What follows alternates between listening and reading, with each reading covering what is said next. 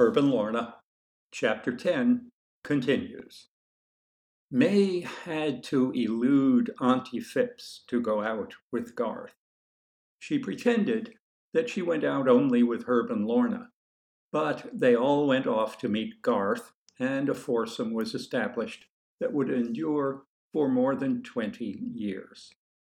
They went to dances at the boat club, which years later became the yacht club, without a noticeable increase in the size or opulence of the boats that belonged to its members. They went picnicking, hiking, swimming, sailing, and rowing. They played cards, talked, drank, ate. They went to movies together, and occasionally they drove into New York together. Once, they even drove to Chocolate together. The trip wasn't entirely successful. In the Hoober's parlor, Garth looked like a city slicker, and Richard Hoober refused to carry on a conversation with him.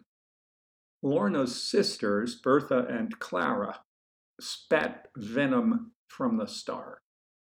"Lorna," cried Clara as soon as she saw her, "you look so pale. Have you been sick?" "And so thin," said Bertha. "I'm worried about you. Are you taking care of yourself?" May recognized all this for what it was.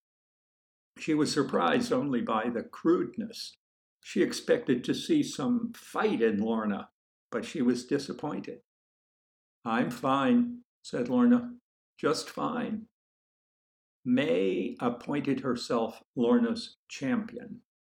Eyes wide, lashes flapping, she said, "Yes, it's the fashion now to be slim. At home, all the women are slim." May claimed to find Chocolate enchanting, but she found it considerably less so after she slipped while stepping from stone to stone and fell into the chilly what's-it. Only Lester Piper really enjoyed the visit. He enjoyed it thoroughly. He was delighted to be able to show Herb that he had made a success of himself in Richard Hoober's sales department, and he was quite taken with May. Millie Piper, on the other hand, found May shocking, and she feared that within the quartet of young people there might be goings-on of a type that she had hoped she'd never have to concern herself with.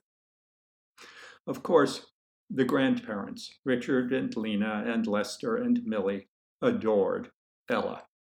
She was curious and quick, and in the course of a morning she did 100 little things that seemed to be worth telling. When Bertha and Clara arrived with their fat and stolid children, they had to listen to 100 annoying little stories.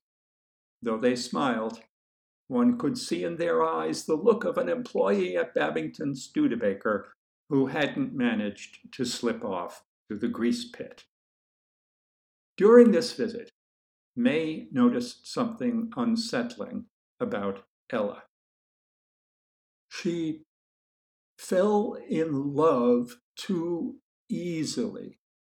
She fell too hard, too fast. I had had an idea of this before. I had seen it a bit back at home. We often took her with us, of course, when the four of us went here and there. She seemed to think I was her mother sometimes. I mean, she seemed to feel toward me just as she felt toward Lorna. It bothered me, it did. It didn't seem right. She didn't seem to know the difference. Oh, how can I put this? She didn't have the idea of degrees of love. Well, now I'm talking about later, of course. But there in Chocolate, she just got this mad crush on that man, that Clara's husband. Why? Who can say? One never knows. She fell for people that way, too quickly, too strongly. no apparent reason. You can't tell sometimes